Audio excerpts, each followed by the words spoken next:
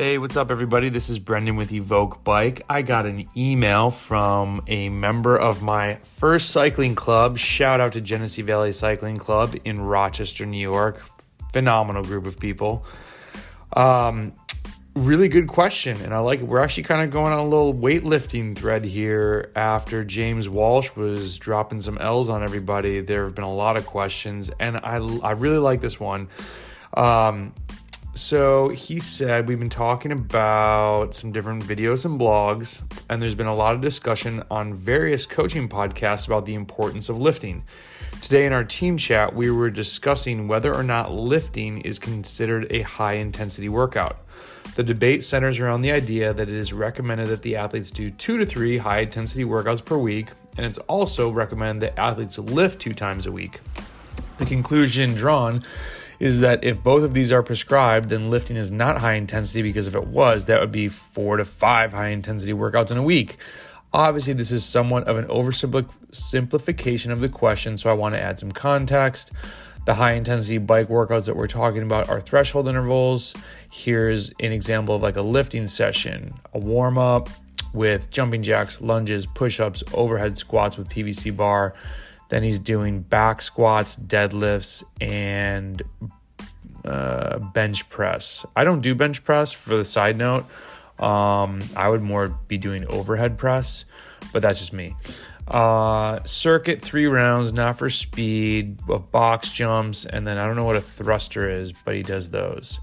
So this is a great question, and I think that you want to look at this as high intensity days initially instead of just workouts.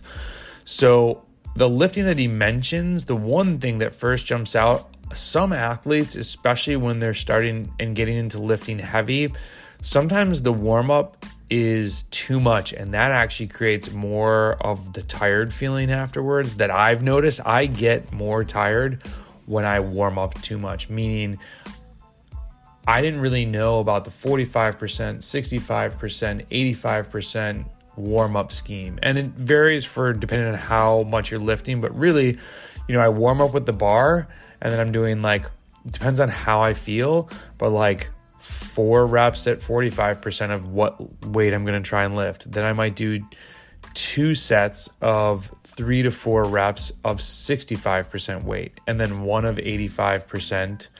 One set, probably 3, and then I go into my lifting. So if I'm doing 5 by 3, I do that. Before, I used to just do way too much of that warming up, and that made me more tired.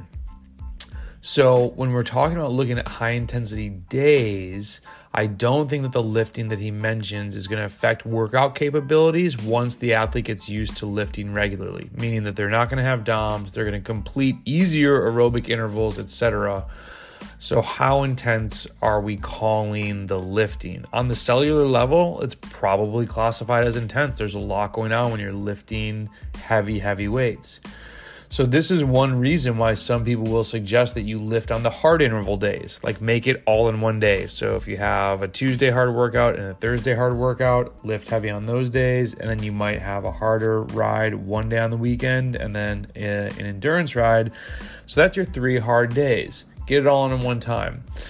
It's a big day. It can be done, but I really agree with this more when the hard days are still just tempo, low thresholds. You're in base mile period, early build. My biggest issue is that from just athlete comments, from my own experience, that when the intervals start getting longer and harder, those last sets and the last 10 minutes of intervals, sometimes the watts aren't there. And that's when you're really pushing the envelope. You're really getting the most adaptations. So I would move the lifts to endurance days. By then, the athlete is used to lifting. So, do we classify this as intense? Are we making it 4 intense days now that you'd have Tuesday and Thursdays hard rides and then lifting on 2 endurance days? Personally, for me, I don't think so, but as so many other things in cycling training, you need to monitor it athlete to athlete. Lifting absolutely trashes some people. No matter how often they do it, it's definitely an intense day. Others have no problem, can go lift, they ride endurance. It feels like a normal, medio type day. You just need to, as your coach and as the athlete, you need to shift the lifts and rides around so that you are not doing 4 intense days. That's just too much. There's a point where, we have a post about block periodization. You can do something like that. You just don't want to do it all the time. I mean, classically, look and talk to the athlete that does their 2 workouts during the week. They are super pumped. They come to Friday, they have their regen ride, and then they go into the weekend feeling great, and they just smash themselves to death with their friends. And the next week or the following week, they're like, damn it, I went too hard. Like, it's not all about going super hard if you want to get really fast and really strong. Endurance miles are king, but we won't even go down that tangent right now.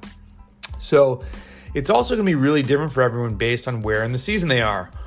Did they just start lifting again? If they just started lifting again, they need to go through some adaptation work and then start lifting heavy. That's going to affect their riding. That's going to affect what day it is. That's going to affect how intense it is. What's their training age? How long have they been cycling for? What's their lifting age? How long have they been lifting and lifting heavy for? How do they lift? We kind of talked about that. Do they warm up too much? There's just so many factors that you need to hone in on. Simply, hey, how does this feel? How do you feel? Right?